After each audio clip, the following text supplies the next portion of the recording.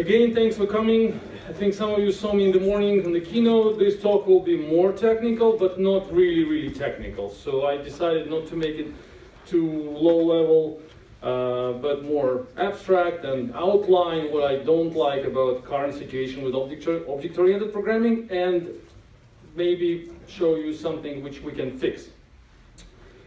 A few words again about myself, but the more focus on object-oriented programming. I am an object-oriented programmer, so I write Java code and I write Ruby code, and I like object-oriented programming. But today I will show you why so many people hate it, and me myself as well. A few words about my contribution to that. First of all, I'm a founder, creator, and an architect of a TAKES framework on the left top corner. TAKES framework, it's object-oriented framework for web development. It's like Spring or Play, but way smaller and more object-oriented. Check it out, you'll find it funny. The second, it's EOLang language. It's a programming language, which I also started about 4 or 5 months ago. It's an experimental language for object-oriented programming. It's compilable to Java, it's JVM based, so it stays on top of JVM, on Java actually, and it's object-oriented. And also I wrote 2 books about programming, also object-oriented. But today we'll start with this quote, which is coming from Alan Kay, who was the inventor of the term object-oriented. And he said many years ago that Java is basically a wrong thing, and as well as C++. So he didn't like what he saw in object-oriented world. He didn't like the way we write, the way object-oriented programming looks. And there are many quotes. I'll show you just a few of them. Another one is coming from Paul Graham. You probably know this guy. He's really famous in the world of functional programming, and now he's a founder of Y Combinator. It's a big incubator in Silicon Valley for startups. If you know Dropbox, if you know Airbnb, this guy is the investor, one of the investors into this project. And he's the functional programmer, and that's what he said about object-oriented programming. So my point is that nobody likes object-oriented programming now. Well, another one is coming from, you probably know who Jeff Atwood is. He's one of the founders of Stack Overflow. The Stack Overflow is written on Microsoft, mostly on Microsoft platform and in C# as far as I know. So the code is definitely object-oriented, but that's what he said in one of his blog posts about object-oriented programming. And we can find more people saying that stuff about OOP, and they don't like what they see.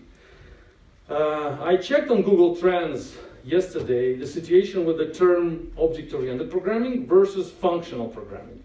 So the blue line on the top is object-oriented. The red line on the bottom is functional. It's for the 4 last years. So if you look at the graph, you will see that functional goes slowly up and object-oriented goes slowly down.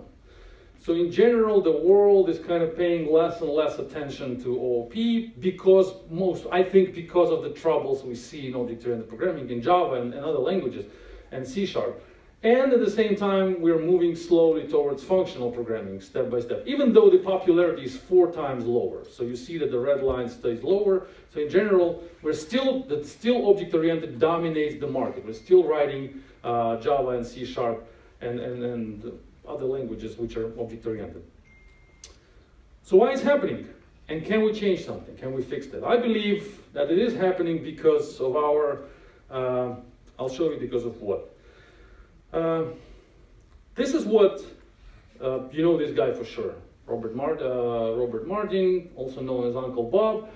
In one of his blog posts, he said, quite good blog posts, I really recommend to check it out. He said that objects are not data structures.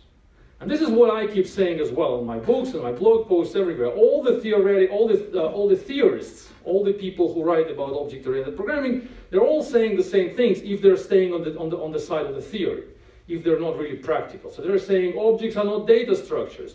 So objects are supposed to be some things which are not exposing data outside. They're just self-sustainable. We're not supposed to take the data out.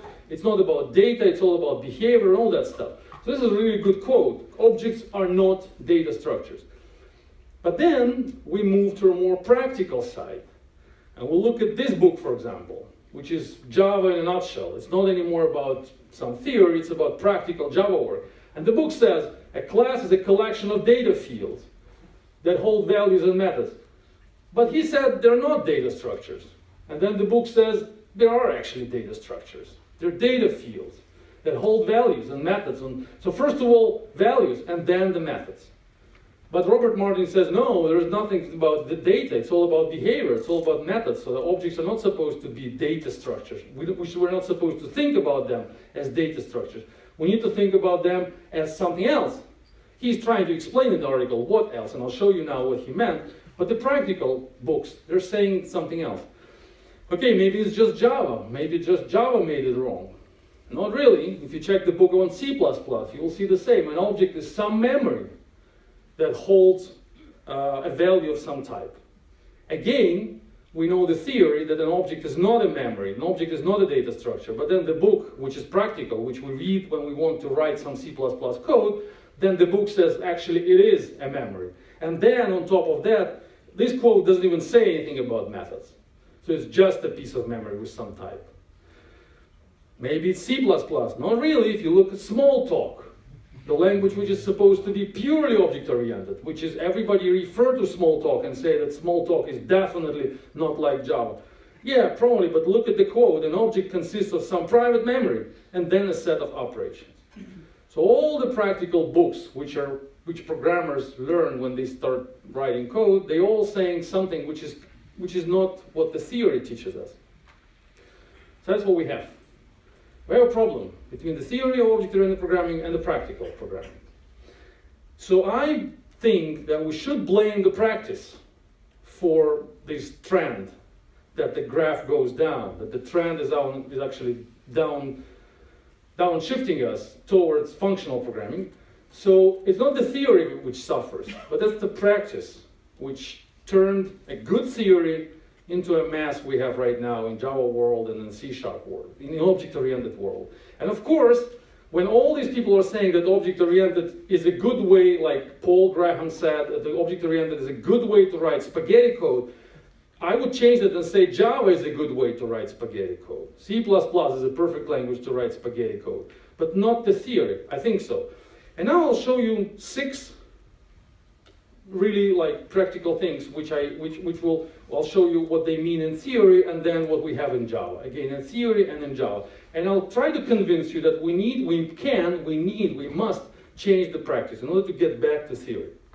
Let's start with this one, my favorite one. Getters and setters. So we all agree that the objects are not data structures. That objects are some things which are supposed to have behavior. And then in Java we introduce getters and setters. We have book, and the book has a private field, private attribute title, which is supposed to be private, which is supposed to be not visible to the outside. But then in Java, and now after Java, or maybe before Java, I don't really know the history, but there are many languages which do the same. They introduce getters and setters. In Ruby, you can even do it on level of the language, so you don't even need to write these get-set methods. You just can call them, can use a special keyword which will define that stuff for you. So the get title and set title are perfect violators of the theory. So the theory says that the title should not be accessible from the outside. The book is not supposed to expose its title ever, because it's not a data structure, it's not a data holder, it's not a container of data. The title is not supposed to be visible to the outside. But then we introduce a setter and we introduce a getter. So we basically violate the theory and making an object a wide open data container. So my point here, if you have that in your code, if you have that setters and getters, you're definitely doing something not object-oriented. How to avoid that? How to get rid of setters and getters? I'm not going to show you the answers, but the obvious answer is you need to introduce methods which will do something with this title, instead of letting somebody else get the title and do something with it. For example, you have a class somewhere which is taking the title out and printing it to console. So you give the book to that method, to that, I don't know, somebody, and that somebody takes the title out and prints to console. Don't do that. Instead, let that somebody call a method print to console and then do the job internally. That's the solution. That's the general definition of how you solve that problem. So getters and setters, it's a huge problem. Anytime you see that, you know it's not object-oriented. And I'm sure, how many of you actually use Spring Framework? How many use, Jesus, how many use Hibernate? You see what I'm talking about, yeah. So this is not how Hibernate can work. So if you remove getters and setters, probably you should remove Hibernate as well. You should remove Spring Framework as well. I'm not telling you have to do it tomorrow, but even with the code you write, a new code, not the code you have right now, but the code you're going to create in the future, try to avoid that. Every time you see that you need setter and getter, you're moving away from object-oriented programming towards that spaghetti code. Number 2, static methods. You know what they are? Static method, you know what they are, right? And they're really wrong. Again, I'll show you an example, explain why. So this is the book utils. And we have a static method print. So we give the book to the method print. And then the book, the method print, this procedure print, is doing exactly what I just said. It takes out the title from the book and prints it to console. What's wrong with that, with the static method? Because the method is static, there is no encapsulation anymore. There is no object anymore. So the static method has no connection to any object at all. It's not object-oriented programming anymore. It's just a piece of code. It's just a procedure which is expecting an object to arrive and, of course, expecting that object to expose some data. So we're kind of telling our objects by these methods that we are not objects, you're objects. You come to us and I'm going to extract something from you and then I will do the job. Instead, object-oriented programming is the mindset where everything has to be encapsulated in the object. So only the object knows how to print something. In this example, only the book may have the knowledge about how to be printed. So this text, the title is quotes, has to be encapsulated in the book. Only the book must have that knowledge, not some other method, not some other procedure which stays outside of the book. But when the method is static, it's the only way to work for this method is to be without any encapsulation, without anything, any objects at all. It's expecting foreign objects to come in because it's static, because there's no state at all. It's just a piece of code. It's just a procedure. So again, if you see static methods in your code, it's a clear definition, clear indicator for you that you're not writing object-oriented code. You're doing something else, maybe procedural programming, maybe you're still thinking like C or COBOL programmers, maybe you're in the era of assembly. I don't know where you are, but not in the object-oriented domain. Object-oriented, it's not just the classes and methods which you combine together to get the job done. It's the way of thinking. So you need to start thinking like in terms of encapsulation. So you hide behavior and data together and you never extract it out. You hide it there, and then you compose these pieces together. But you never do it like that. You never extract a title. The moment you extract a title from an object, it's not an object anymore for you. It completely loses control of that title. The title jumps out, and then the book doesn't know what's going to happen with the title. Who is going to print it, in which format, how it's going to look, who will understand the title. It's completely out of control of the book. It will work technically, of course. Many of you, who is using static methods on a daily basis? Just raise your hands, but honestly. You see? Me too. So we are all using static methods, of course. There is no, we're in the Java world. I have to use them sometimes because this is Java or this is, C# or whatever. So we have to use them sometimes. But every time I use it, I understand that now I'm doing something which is not object-oriented. I'm asking you to do the same and stop doing the same. Number 3, null. You know what null is, right? Null reference, null pointer, whatever you call it, it's null. In Java, it's null with the small letters. In Ruby, it's nil. In C#, what it is? Null. Null as well? Yep. Yeah. It came from C, I believe. So this null, this notation with all the capital N, ULL, came from C language. In C language, actually, who knows why it's all caps in C? It's a macro, exactly. It's a constant. It's a macro in C. So all the macros in C are all, by convention, they're all capital letters. So there are null, there are many other macros in C, not in C++, but in C. So what this macro means, what it is null? Who knows the value of it? It's 0, exactly. So this is technically just 0. It's just the number 0, which is like an integer or long, whatever. It's just 0, depends on the machine you're working on. But this is just 0. In object-oriented world, there shouldn't be that thing because we don't have pointers. So in C, we had that 0, which meant the pointer to the memory, to the location in memory with the pointer 0. So technically, it meant an address in memory with the position of 0. So the beginning of the memory. And then compilers, not even the compilers, but in runtime, programmers were supposed to understand that if somebody is sending you the pointer, which is 0, it means that they're not really sending you the pointer. So if you expect a book to arrive to me, and then somebody sends me not the book, but null, but 0, it means that that means to me as a consumer of the book, that I shouldn't go there to that memory and get the title from there, because there is no title. I will definitely get segmentation fault if I do that in C language. So that's what most of the segmentation faults are coming from. When you see them in the console, the command line application written in C, if it crashes and says segmentation fault, in most cases it means that they are trying to refer the piece of memory by the wrong pointer, and in most cases the wrong means null. So if that would be C code, and I call the library and I say, hey library, find me the book by that title, and the library returns me book, that B, so in C language that would be a pointer for 8 bytes. 8 bytes saying this is the location in memory where you can find the book. And then if I remove that if and I just directly go to there and say this is the book plus B, for example, get title, then in runtime the CPU will go to that memory and try to get to find the title. But the address is 0.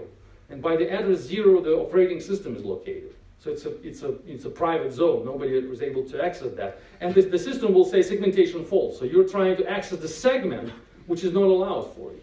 So I'm trying to access the segment, which is not mine. That's why segmentation false. It's not happening in object-oriented languages in Java. We don't have pointers anymore. We're getting the book, which is supposed to be an object. But we inherited the idea of null from that old languages by mistake. And there is a quite popular presentation by the programmer who, as the Wikipedia says, invented this null pointer.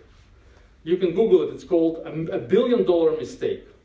So the presentation is called a $1 billion mistake. And there, at the presentation, he admits that that is a mistake, and it was made many years ago, and it cost us billions of dollars because all these segmentation faults and null pointer exceptions and all this if-else are coming from that wrong idea of having 2 different types for each value, the book or the null. Here what's happening, if you talk about object-oriented, here look at what's happening. I'm getting the book and then I'm deciding, are you a good book for me or you're a bad book for me? Can I work with you or I can't work with you? Are you a proper object or you're not good enough for me? This, again, a violation of encapsulation, I believe. Because only the book can know whether it's good or bad for me. I should not make that decision outside of the book, outside of the border of the book. So here's the book knows what's going on, the book has the title, the book knows... There is no book. There is no book, exactly. So if there is no book, throw an exception. If there is no book, if the library cannot find the book, throw an exception and say, I can't find the book. But how come the library found something, returned something, and it's not a good book? That's just a wrong way of thinking. So the library transferred the responsibility of making a decision of whether it's a good book to me, a client. Instead of returning me an object which encapsulates everything, the library said, I don't know, I didn't find it, and now you decide whether it's a good object for you or not. What happens is that we have all these if-else or null pointer exceptions everywhere, and we get the spaghetti code.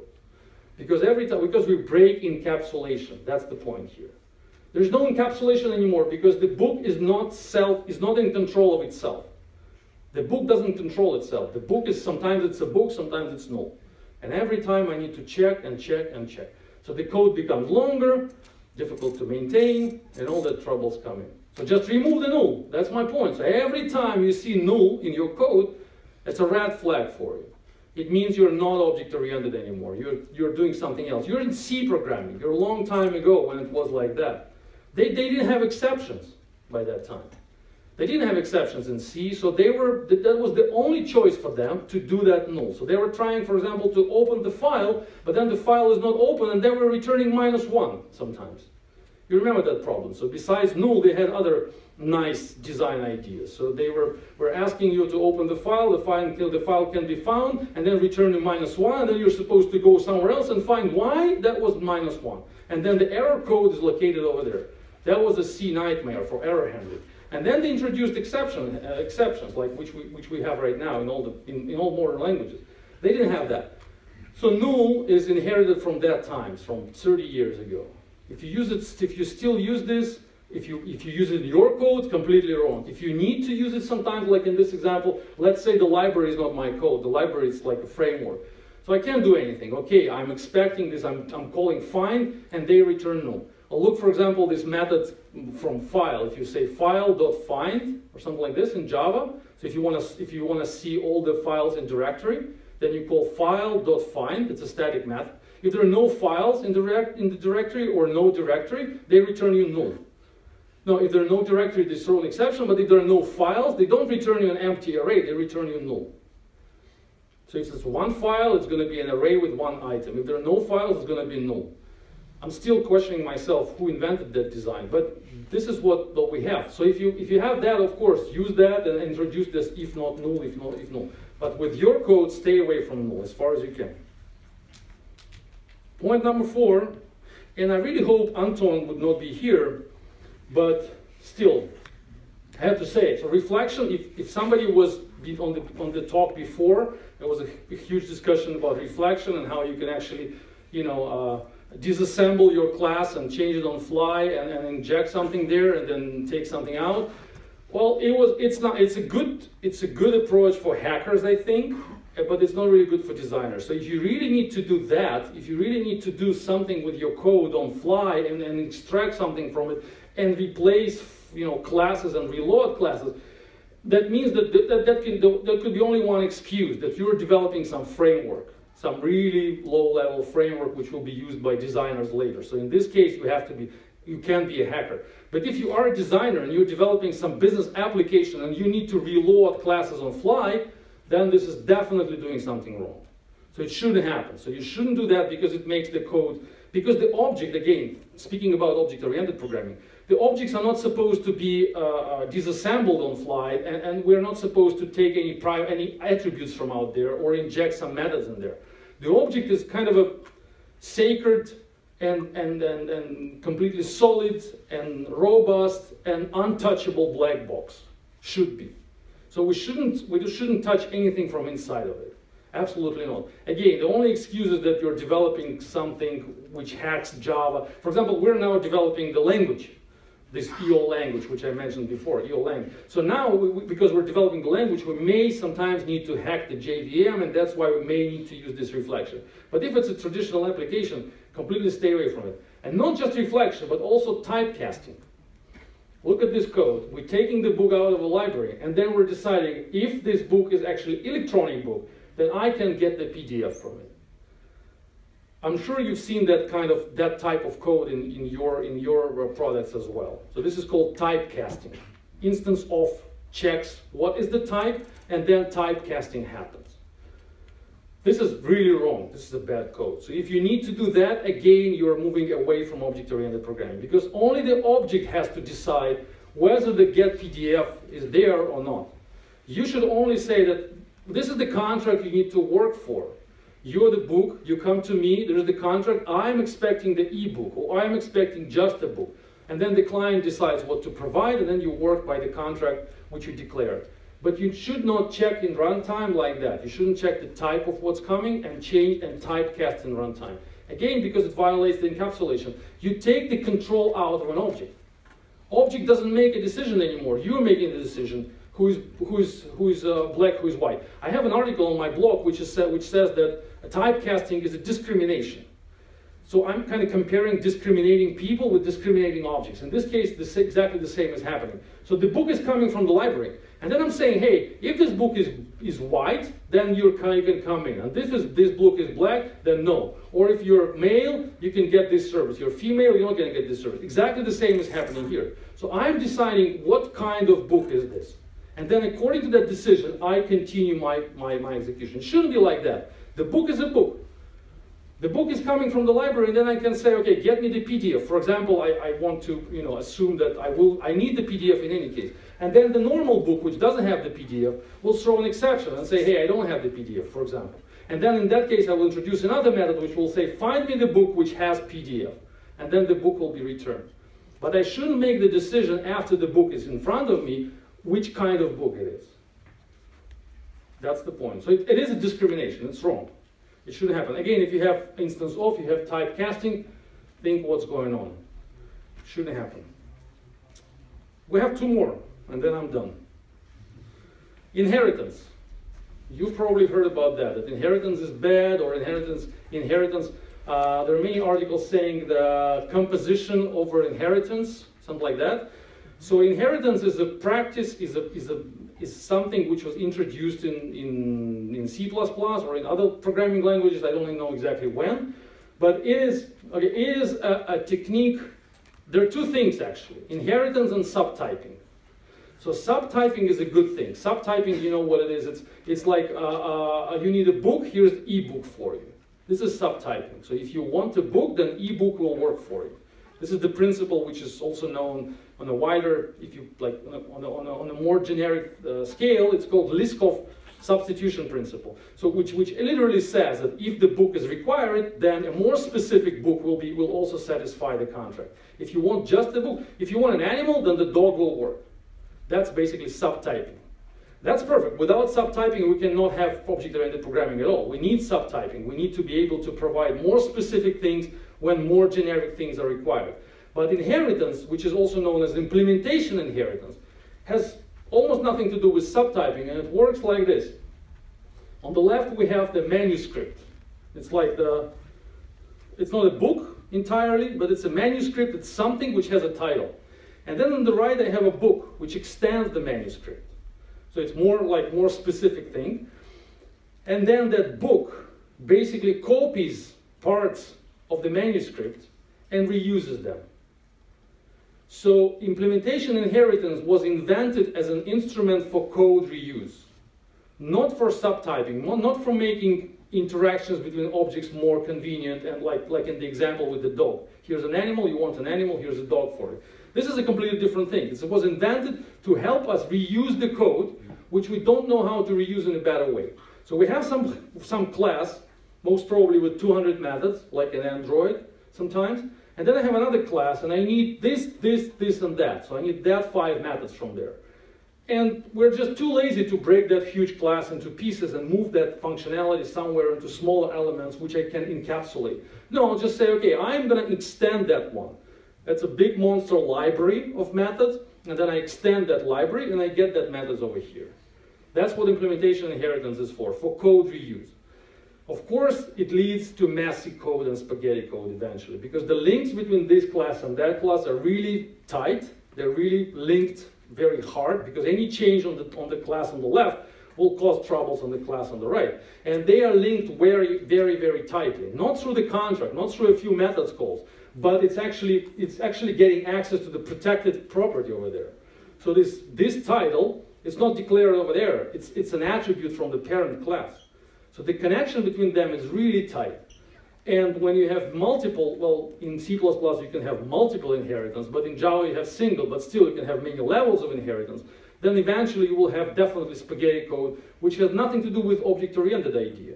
Because in this case, the class, the book, the manuscript, sorry, it's not a closed one, it's not a solid black box anymore. It's something which is available for extension, so-called. It means that somebody will come later and take piece out of me, will access my string, my title, will access my method, will do something with me. So that's, on object-oriented level, conceptually, that's a wrong idea, to have in their inheritance in general. So I would suggest to remove that word at all. So just don't use that keyword and it will be fine. Just don't use extends. Well, you're going to use it for interfaces. Okay, I'm sorry. You have to use it. But don't make sure that your classes never extend other classes. Just never. And then you will be fine. Of course, you will have troubles in the beginning. You will ask yourself, how do I reuse the functionality from another class? But then you will find that you can encapsulate that pieces of functionality into your objects, encapsulate, like make them, like for example here, look, we have this title, which is of type string, and it's coming to us with the entire set of functionality. We're not extending it. We're not extending the title. Even though we can say that, look, the manuscript can extend the title and take all the functionality from there, including substringing and what else do we have in string? Like all the features which string have, like finding a substring, like making a substring. But it's not happening. We encapsulate this functionality. We don't inherit it. We encapsulate it. The same should happen with all objects. Okay, and the final one I'm finishing. My favorite one. No, getters were the favorite. This is the one I hate because it's difficult to explain, but still I'll try. So annotations, you know what annotations are, right? They exist in C#, right? Exist, yeah. They don't exist in... attributes. So again? In C# they're called attributes. Attributes, that's right, okay. But in Java it's annotations, in C# attributes, in Ruby they don't exist, in PHP they kind of, they didn't have before, but they can sometimes they put them into this documentation blocks. Anyway, they work. You most probably know how they work. So we have on the left, I have a book. I have a book, and then on the right, I want to print that book into XML. What do? I don't want to put the entire functionality of converting a book into XML into the book class, because it's not so easy, it's quite complicated, it's like a few pages of code. So what do? I annotate the book, I put the annotations there, and then I create another marshaller, in this case, so another machine or engine, which knows how to work with that object of that class according to the information from the attributes. What's wrong with that? Everything. The main thing is that now we have two places where the functionality is stored. So now the book doesn't know a thing about XML printing. It doesn't know what's going to happen. It doesn't know how this data will be used outside. Actually, this is supposed to be public, not private. So I made a mistake in my slide. So this is supposed to be private. Oh, sorry, public. In order to give access to these guys to extract the data and use them somehow. So in my book, which I brought with me, I made an example explaining the annotations. I made that metaphor that getters is like when you go to the bar and instead of the bartender, instead of asking you what kind of the bartender, instead of giving you the beer, it just pours the beer into your mouth and takes the money out of your wallet. So this is the setter and the getter. So you're not in charge. They're just putting the beer into you and just taking the money out. And you're like staying there like a container of beer, a container of money. That's all you can do. This is the metaphor for getters and setters. For annotations, that means that you're coming into the bar and the name of the beer is tattooed on your forehead. So you can't even say the title of the beer. The bartender just knows, oh, there you go. That's the XML element. Boom. It takes it out from you. You don't even have a chance to say anything. And this is really offensive to the object. That's what I think. So this functionality has to be inside the book. That's my point. The book has to know what should happen with the XML. Of course, it's going to be more difficult to implement because this approach is easier. Just open an object. And all of the things I mentioned, all the 6 things I mentioned, they're all easier for programmers. So writing object-oriented code is more difficult because you need to think more, you need to make some extra effort to do the object right, but in the end you get objects which are proper objects and you don't have the spaghetti code. In this case it's way easier. Look, do we have a marshaller for XML? Of course, there are like 5 libraries on the market. All you need to do is annotate your object, which is not an object anymore, and boom, you got an XML. Well, it's not an object, but who cares? I get an XML document. Of course, to make it right, you need to think, okay, how do I put this marshaller inside my object and still keep it small? Because now the book is really small, like 4 lines of code. How can I keep it, relatively small, maybe not 4 lines, but 10 lines, but encapsulate all that functionality? How can I also use some libraries, the XML building libraries, to create the XML, but at the same time keep the object small? It's not so easy. It's not going to happen tomorrow with you, but try to start thinking that direction. Yeah, so I'm leaving some room for questions, and I'm finishing with this slide. So he's saying about C++, not object-oriented in general. So when object-oriented was invented, when the idea is, when we were talking about the idea is right. But when we have annotations, getter, setter, static methods, null, and other brilliant things, then of course we're getting to C++ or Java or C#, and of course then we blame object-oriented programming, and then we start to love functional programming, because functional programming has less problems than that. In functional programming, they don't have many of that things which we trying to ruin object-oriented programming. So I wrote the article about that on the blog. You can check it out. That's the link. If you're interested, everything I said today, mostly everything is covered by the article. So that's it. Your questions are welcome, I guess. Yeah. Try to make them easy. Yeah, actually, I believe, in my opinion, you missed like one point in the beginning. Why have you decided that object-oriented is better than what we have got, like in practice? Yeah, that's a good question. I'll repeat the question for the mic. So the question is why, in the beginning, I didn't say why object-oriented programming is better than Java. Yeah. So why OOP is better than Java, and why do we need to remove something and stay away from getters and everything if Java works and we have brilliant Android platform and everything is fine? Well, I think because that's why I tried to show you these 3 slides, people saying that object-oriented programming is actually a mess. I mean, and that's why I tried to explain that they were not saying that about OOP, they were saying that about Java. And I also find, let me ask you the question, do you enjoy, in most of the times, looking at the Java code, which you're getting from the market, the open source code, and you need to refactor it? Do you like it? Who doesn't? Who feels frustration in most cases when you're looking at the code coming from you, from open source and written in Java? A few people, me myself. Well, I think you're just too tired to raise your hands. But I believe if you're not frustrated, if you love the code you see, then probably I'm not going to like your code. But maybe you're from the same part of the camp. Yeah. Let me elaborate. Like Smalltalk, for example. Smalltalk was like amazing, but it was self-contained. In Smalltalk, if you told LNK that he should bring like a different like XML, whatever, like parser or whatever inside Smalltalk, it was not an idea. Like what I want to say is that what we have right now, it didn't appear like magically or because everyone is stupid and didn't understand what object-oriented programming is about. Mm-hmm. Because if you look into 90s, everyone was doing object-oriented libraries. Microsoft, Borland, and so on. Mm-hmm. It was like golden era for object-oriented programming. But were programs better in the 90s comparing to now? I'm not sure. Yeah, and what we have got now, it was because we tried to solve like real problems, like for example, separation of concerns. Like we have logging logic in logger class, and we have XML parsing logic in XML class, and we have something else in something.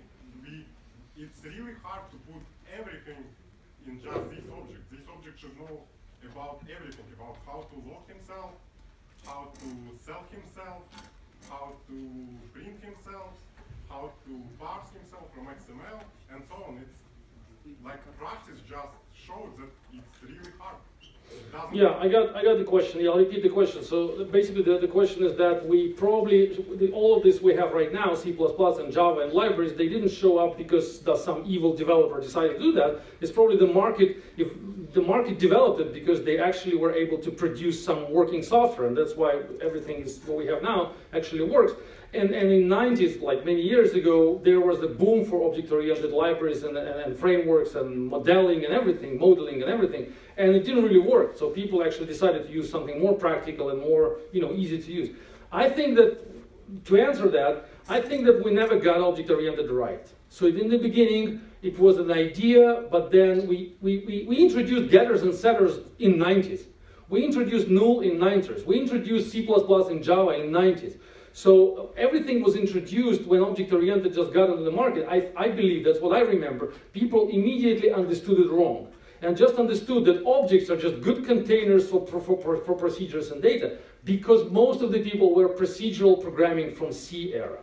So there were just C developers who eventually got the idea of object-oriented and said, wow, we can understand it. Some of them understood it, but the majority, hundreds of thousands of programmers, they were still C programmers. And then they got C++ or Java in their hands, and then they got some salaries to work on. So they were supposed to produce some results next month.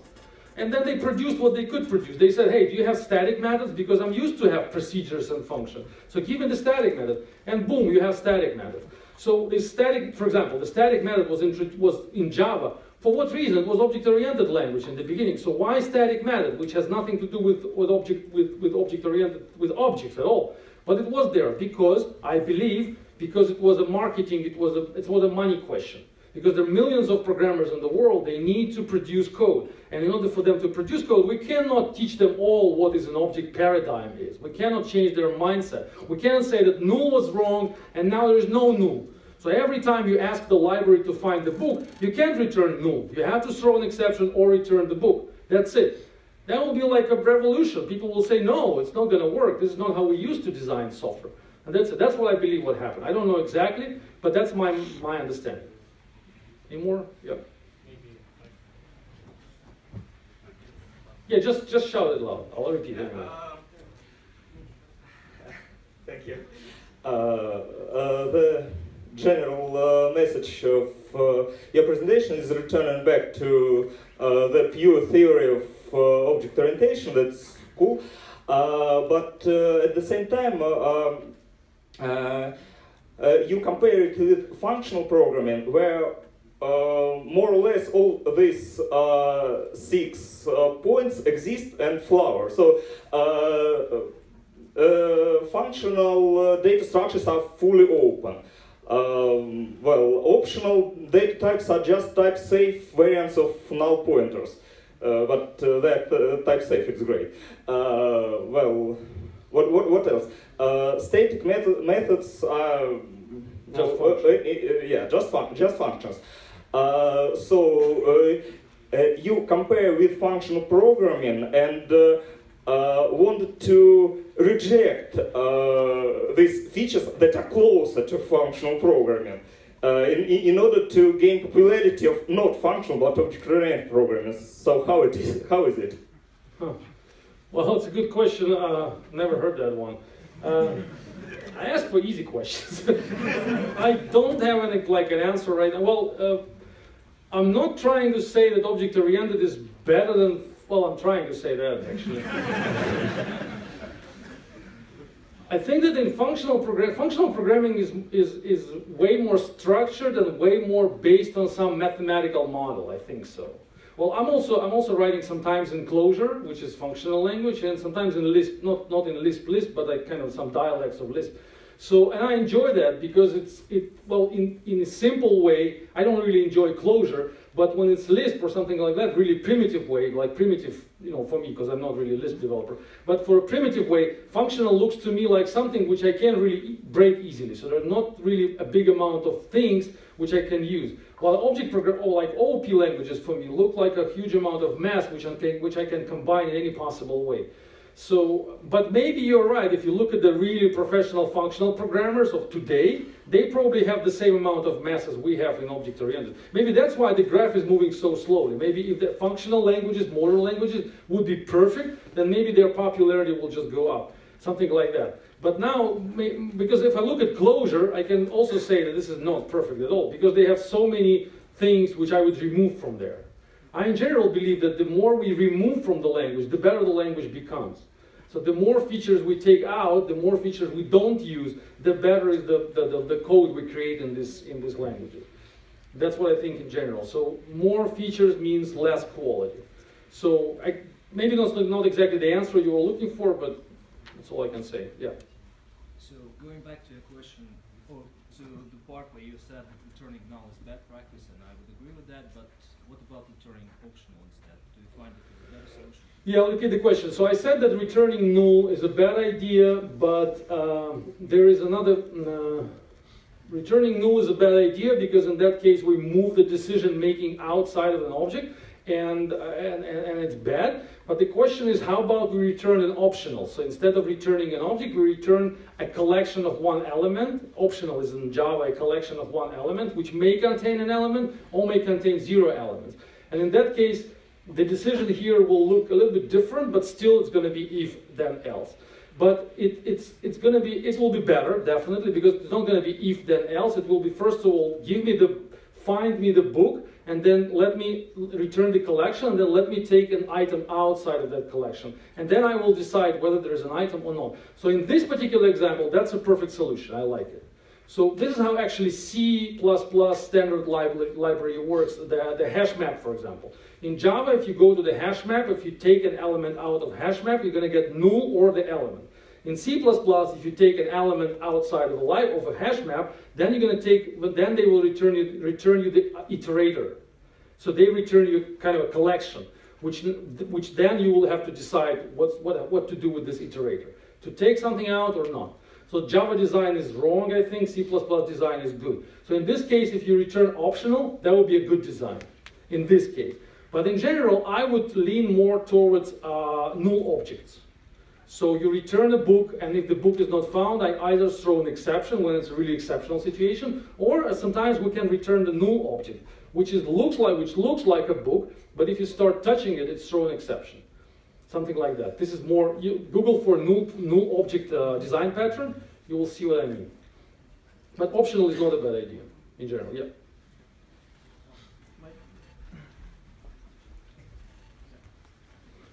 First of all, Igor, thanks for great presentation. I have one question. So you mentioned a lot about solid principles, and I'm a big fan of solid principles. So in the slide, when you have like don't use extends, don't you think you kind of violate open-close principles? I think solid is not open-close. Yes, it's solid. That's right. Okay. Well, I think that this open-close principle. If I'm correct, let me say what the principle for everybody. So there is a principle in this solid. There is introduced by who introduced the solid? No idea who. I think biggest. It was Uncle Bob is actually the one who promotes it. Yeah. Okay, so there is a principle with the O letter which called that the module has to be open for extension and closed for modification. Exactly. Am I right? Yeah. Exactly. That's the principle. I believe it's a good principle for modules, for services, for modules, for microservices, for something which are not objects.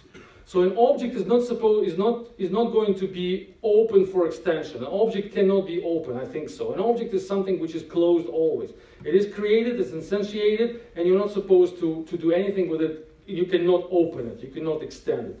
So I believe I wrote about it actually on the blog two months ago. So I said that's a good principle, this open-close, but it's not for objects, I think. It's for something bigger, for modules, for example. So if there is a module, then yes, definitely, we have to be able to open that module for extension. So if you give me the module, I should be able to extend your library. I should be able to find a way how to combine pieces together and create bigger pieces. How can I extend, how can I implement your types, for example, and then make it more powerful? And then it's supposed to be closed for modification. So I shouldn't touch your library. I shouldn't modify. All your objects should be like final and everything should be closed. So all I can do is only extend it, but not modify it. It's okay for libraries, but not for objects, I believe.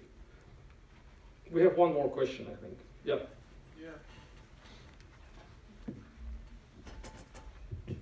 Thank you. It's very thought-provoking. I would say that evolution of programming languages and paradigms is evolutionary. So people will use whatever they like using. So I'm a C++ programmer at the moment.